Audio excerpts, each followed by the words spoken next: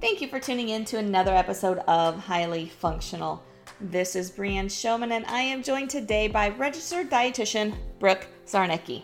Brooke's focus when it comes to her coaching is coaching for the purpose of performance, essentially making sure people are eating enough and eating enough of the right stuff. We had a great conversation today revolving around underfueling, how we know if we're underfueled as athletes, and how we can start changing that. So whether you are an athlete, a clinician, or a coach, I think you'll find this conversation highly valuable. So let's tune in. Brooke, thank you for joining me today. How are you? I'm doing so well. How are you doing, Brianne? I'm doing great. Thank you for asking. I'm excited to talk to you. We technically run in the same circle of people, but we were connected through someone else. Yes. Yep. And I love what you're doing as far as nutrition wise with athletes or with runners specifically. So I just really want to dive into all of that. But first, a little about you. Who are you? Yeah. So first of all, thanks for having me on the podcast. I'm super excited to be here and talking to your audience. So my name is Brooke. I'm a registered dietitian and nutrition coach, and I help runners make sure that they are fueling adequately and not getting stuck in that restriction mindset and the diet mindset. So really unleashing that fuel and feeling the power behind like good, adequate nutrition when it comes to running and endurance activities. I think it's such an important aspect to get into, just because not all runners, but a lot of runners get into running to lose weight, make a health change, that sort of thing. And so they automatically go into this mindset of like, okay, we're going to run and we're going to like restrict your calories, which in the beginning might be okay. But then it kind of becomes this downward spiral of stuff that happens. Mm-hmm. Yeah. And it goes, I think it's just a subtle thing that goes unnoticed for so long too, before the issues really pop up. Totally. Yeah. It's definitely it takes time. Like it takes months and months and months of being in like a restriction and being in a deficit to really like understand and feel the difference. Like at first you might feel like $1,000,000.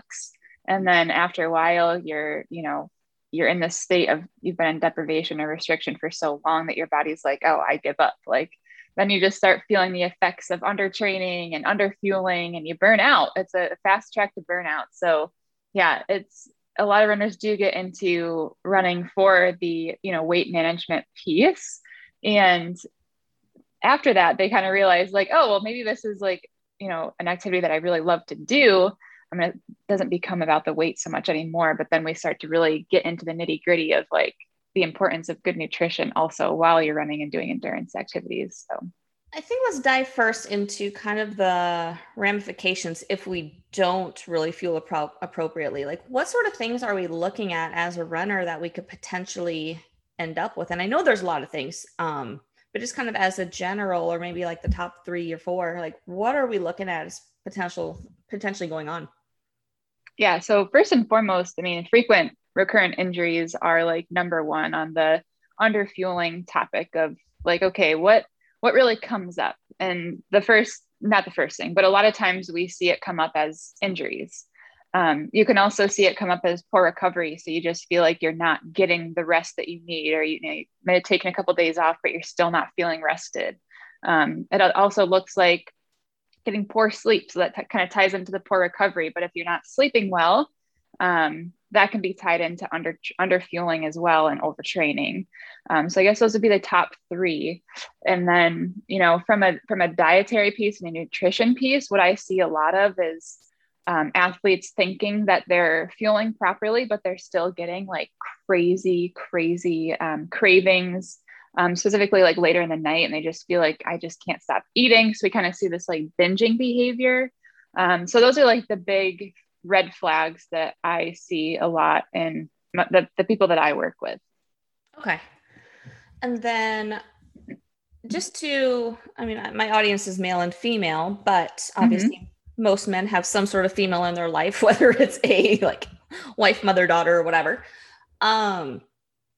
From the female aspect of things, like what else can go on when we're under fueling?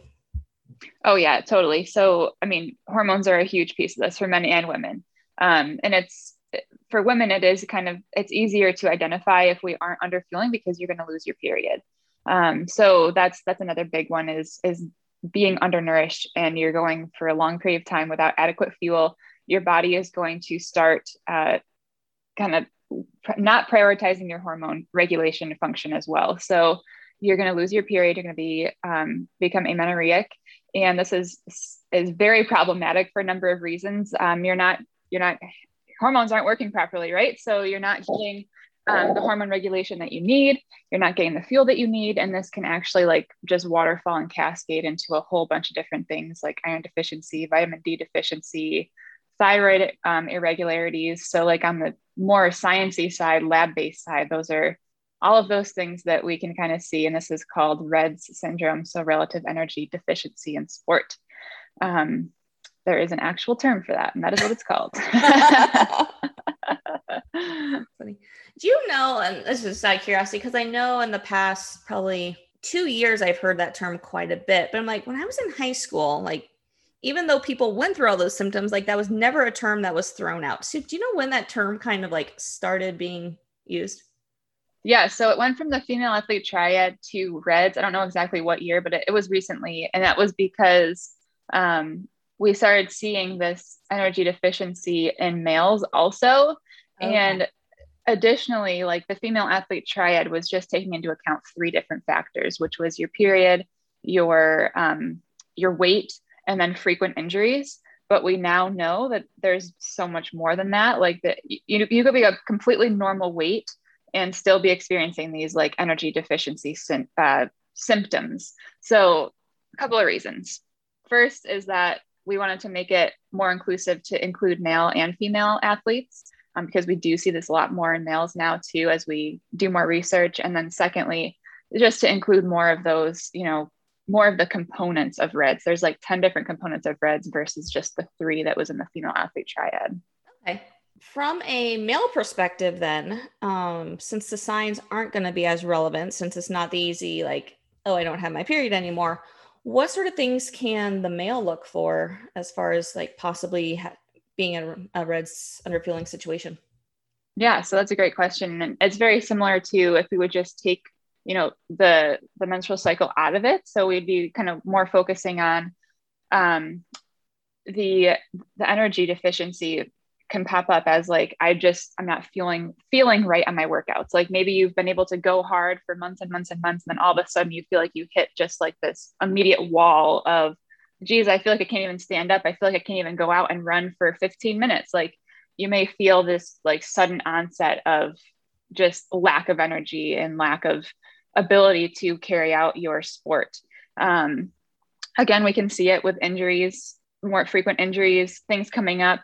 You're not being able to sleep properly and, just all around not feeling like you're getting enough rest. So you may feel like you're getting rest, like, oh, I'm sleeping 9 hours a night, or I feel like I'm eating a lot, but I'm still just not feeling recovered. Those are kind of the ways that it pops up in both males and females, but more specifically, like taking the menstrual cycle out of it, that's what we would kind of look for. Does it, so many people are wearing wearables of some sort, tracking their sleep, that sort of thing. Would it actually show up as like a change in quality of sleep because of all the hormone irregularity that's happening? I mean, it could. It's so hard with like the tracking mechanisms too, because we don't really know for sure like how accurate they are.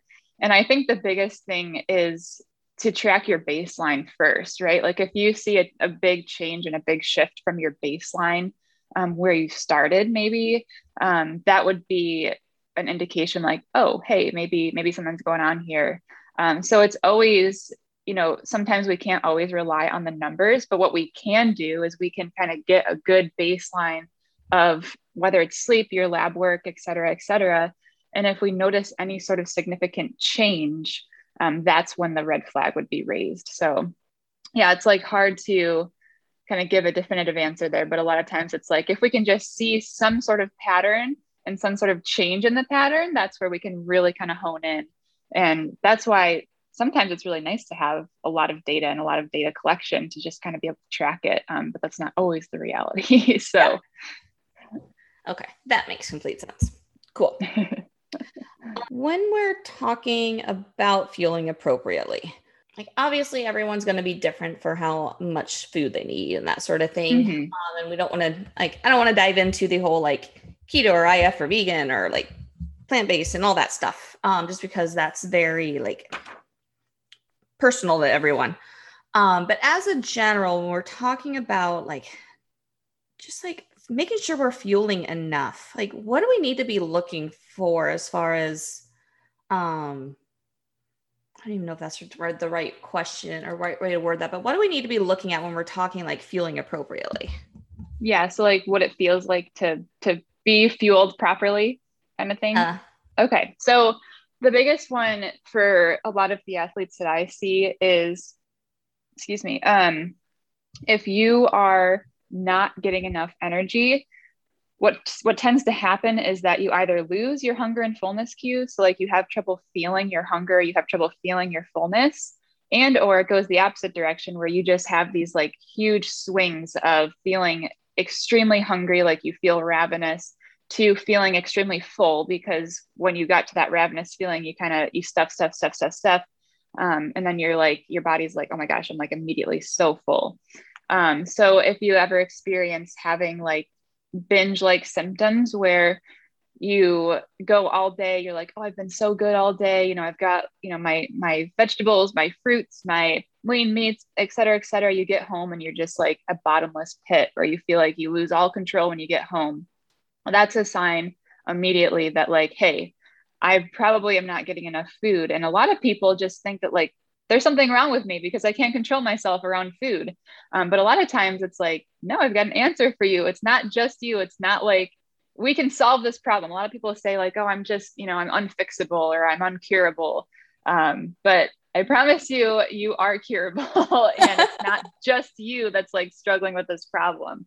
So it's if you experience those crazy, the cravings or the binges, or you either lost your hunger and fullness cue, so you have no sense of like, I don't know when I should eat, when I shouldn't eat, or you've got that like large swing where you go from like extremely hungry to extremely full. So that would be an indication to me as a dietitian that, hey, maybe something else is going on here.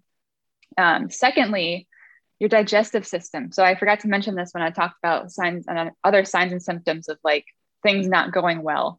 So if you feel like you've been struggling with like GI distress, you've got a lot of bloating, you've got constipation, you've got diarrhea, all of those things can be a sign that something is off with your nutrition, and it's worth looking into. So a lot of times what happens in this world now, where we've got, like you said, all these different diets and all these different like theories and ideologies of what we should be eating, the immediate thing that we think of when we have like bloating or GI distress is like, oh, I'm probably sensitive to something, or, I've got to cut out a food group. And when you're under fueling, that's like probably the single worst thing that you could do, as you can imagine, because you're going to take away even more calories and even more energy from what you already were doing before. So GI distress is another big one that pops up symptomatically wise, that can be a big trigger for me as a dietitian to kind of look into it a little bit more. So does that make sense? It does. And that's really interesting. Because whenever I think about or talk to someone who's like having those GI symptoms, it's like, I typically have always sent them to, it's like, hey, this is my gut health specialist. Like, go talk to her. Never even thinking that it might be more of an underfueling issue. Yeah. So that's a big one with the GI function, especially because your tract just becomes dysfunctional if it's not getting the energy and the fuel that it needs. And I actually just learned today that a low fat diet can really wreak havoc on your gut. So having like the quote unquote anti-inflammatory fats like avocados, nuts, seeds, oils, that kind of thing can actually serve as like a gut protection barrier, which is really fascinating when you think about it. But there's so much that goes into the gut and gut health. So that's like a whole nother topic. You're saying my addiction to avocado and nuts is an okay thing. You got a good gut barrier. Score. So if someone's under fueling and like they're kind of, as they're listening to this, they're like, hey, that's me. I need to start eating more. Obviously, our body's going to go into shock if all of a sudden we're just like, let's just eat tons of food. So how do we start the process of like, I need to eat more? Like, what do I start taking in? How much more do I start taking in? Like, what does that look like so we don't completely shock the body? Yeah, great question. So I think a lot of times too, what happens is when somebody hears like, hey, you're under fueling, like immediately you feel a little bit defensive, right? Because you take your sport very seriously and you're like, well, I've been doing all the right things. So first and foremost, it's like, okay, eating more is not necessarily a bad thing. I think a lot of times we associate eating more with like weight gain and just being a negative thing. So to kind of help combat that and kind of ease the anxiety around eating more, we just start small. And I talk to this with my clients all the time. Is like, we're not going to go from like, your current calorie intake to doubling that because that's what you really need in one day or 1 week. It takes time to get there. So what we first look at is like, what are your regular dietary patterns? Sometimes, and a lot of times I find that a lot of people just aren't eating consistently, whether it's they're not eating 3 consistent meals a day. They're, skipping out on either breakfast or snacks because of either time or they just didn't want to prepare something. So we start small with like, okay, let's nail down your meal time first. And or we start to target the pre, during, and post workout nutrition. So that's super easy ways to increase your energy intake without feeling like you're, eating so much. Like, because a snack before you run or a snack before you work out is going to help fuel your workout. So it's like we kind of think about food as fuel in that sense, and not necessarily like we just need to eat more kind of thing. So always start small, and I try to make sure that anything that we do implement and anything that you do implement, if you feel like you maybe need more, is something that you can do consistently every single day. Now let's take a quick break to talk about Equip Foods. Equip Foods is a supplement line, but what I really love about them is their products are made with 100% real food products. There's no fillers, there's no chemicals, there's nothing artificial in it. So everything that you are putting into your body when you consume their products is good for you. And they don't just have the normal protein and pre-workout type supplements. They also have products for decreasing inflammation, for joint health, for circulation, for all sorts of things that just help you be an overall healthier person. So go check out everything Equip Foods has to offer at EQUIP foods.com.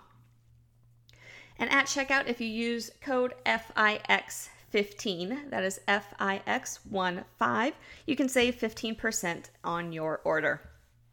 You can also get a link to Equip Foods and all my other partners at getyourfixpt.com/partners.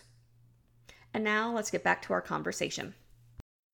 And I think the pre and post workout is a great place to start with that too, just because that's an area that everyone can improve how they perform and how they feel by just doing that little bit.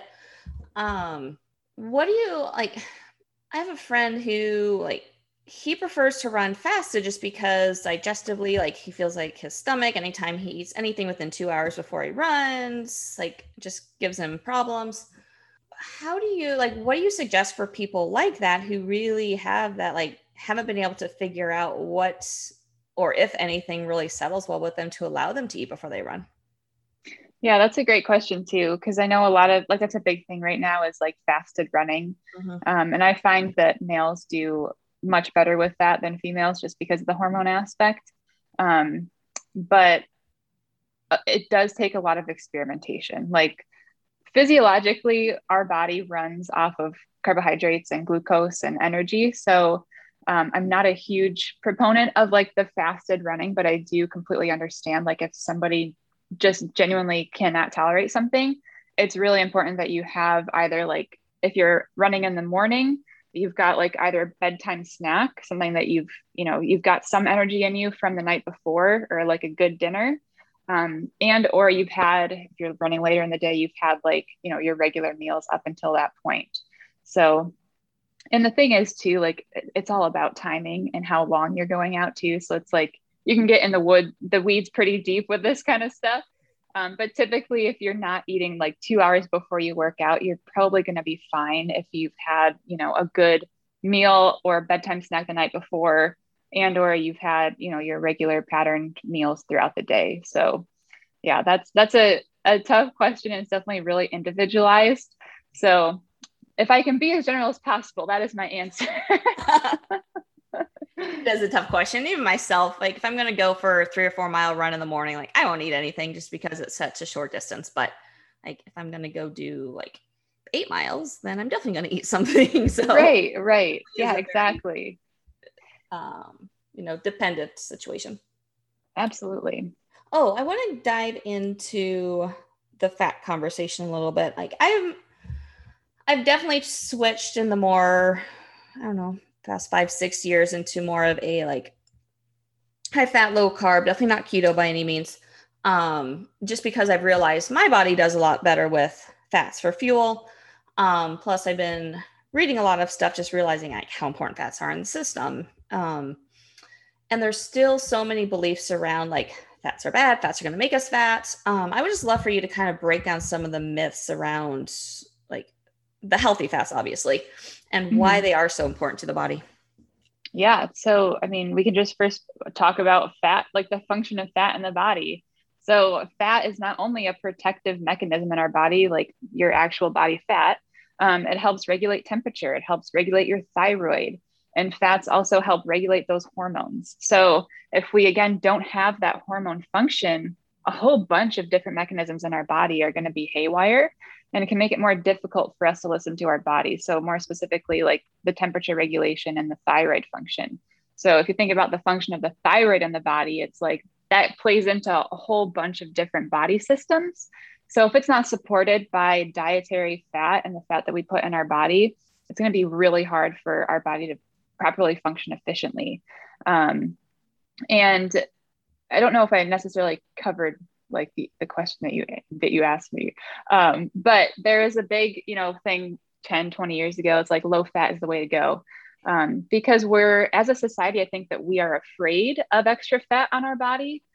So we automatically assume that the fats that we eat are immediately going to contribute to excess body fat. And that's completely a myth. So really, when it comes down to it, weight gain versus weight loss, if you're eating in a surplus, no matter what it is, fats, carbs, protein, if you're eating in a surplus for an extended period of time, that's going to lead to fat gain on the body. It's not just the dietary fat that's going to contribute to that. So does that answer the question clearly? It does. Yep, absolutely. And I think it's important to note too that like some of the vitamins that our body needs to function are fat soluble. So if we don't have that fat too, like those nutrients can't even absorb.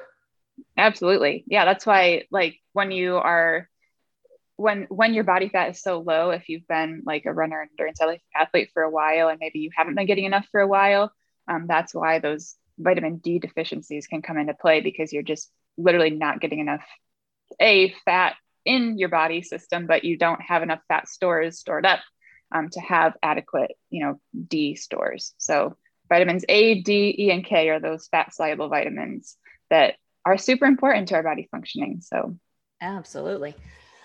When it comes to nutrients, are there any specific ones that, and I'm talking micronutrients, not they just macro, on the micro level, are there any specific like vitamins, minerals that runners or endurance athletes need more of than maybe the general population, or things that we tend to be a little bit lower in because of our sport?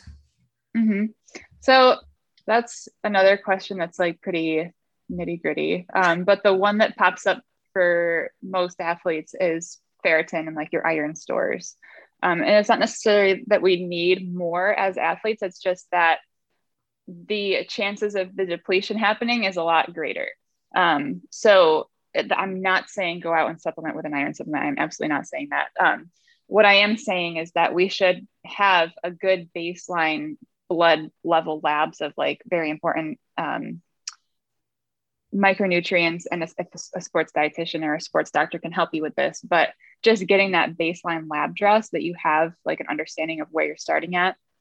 And then, as you go on and you get, yearly, annually, biannually labs that can help you, I like identify, hey, these are some, micronutrients that I might be deficient in, or micronutrients that are depleted more in the athlete. So the big ones that I like to look at are the vitamin D and the iron, especially. So those are the two. But like I said, don't go out and like supplement with those things just because I said that here. You definitely got to get your labs drawn first, because if you have an extra of those, that's not good either. So true, especially iron. Like that's such a touchy one. Like it is. You can kind of get away with, but iron is definitely not one you can. No, it's definitely not something to mess around with. That's for sure. Being that anemia is fairly common issue in runners, what are, for someone who doesn't know, like what are the common signs of potentially being anemic? Mm-hmm. You're just going to feel like you got hit by a bus. Like every time you try to go to work out, or if you feel like you can't even walk up a flight of stairs, like your heart rate gets super elevated. Even just doing like light activities, you feel lightheaded, you get headaches. Another big one is that you crave ice. So like you feel like you got to crunch on ice. That's another big warning sign that you should probably go get your ferritin checked. Ferritin is the iron stores. So it's not necessarily iron that we're checking, but we're checking ferritin. So just to clear that up. But the crunching of the ice is a big one. And just all around just feeling fatigued, tired, like you just can't catch your breath kind of thing. What's the ice relation? Like I honestly have no idea. I'm sure I learned it at some point, but I can't remember. Like sometimes you just get these things stuck in your head and you don't know why. But yeah, I don't know why it's the ice. Because it's not like that would add iron to you. So it's like very random. Yeah, it is. I'll have to look that up, because I completely, like, I have no idea. That's funny. Just curious. And it's funny because so when I ran in college, I had a couple teammates that, like, that's when we knew that they should go get their iron checked, because they're like, I just can't stop getting enough ice.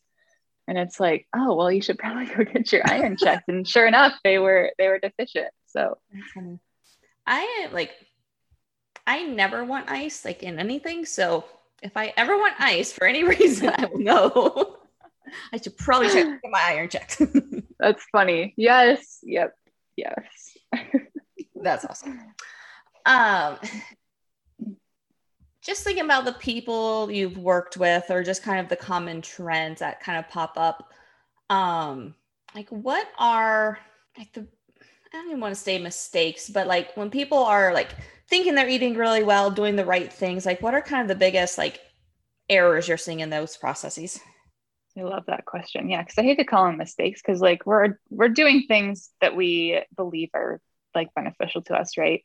And I think that the biggest thing that I see is that we take the general nutrition advice from like the general population, whether it be like low carb or, eat less, move more, that kind of advice, and we apply it to an athlete or someone that is competitive with what they do, somebody that runs, 20, 30, 40, 50 miles a week. And we try to apply that to us. And it backfires, because ultimately we're likely not getting enough. So I first see that where you're like, I'm trying to apply a low carb or keto type lifestyle to my running. So that's the first thing. Secondly is that they're afraid to eat. So they're afraid to eat more with the fear of weight gain or the fear of getting too much. And I generally find the opposite is true, right? Like most people generally aren't eating enough to support their activity. So being afraid of eating more food. And then the third thing is this, I hate to say this, but like the clean eating mindset I hear this all the time. It's like, well, I eat pretty clean and I just don't understand why I still don't feel good. Or I just don't feel like my workouts are as good as they used to be. And it's this kind of misconception that like only eating clean is immediately going to make you feel better.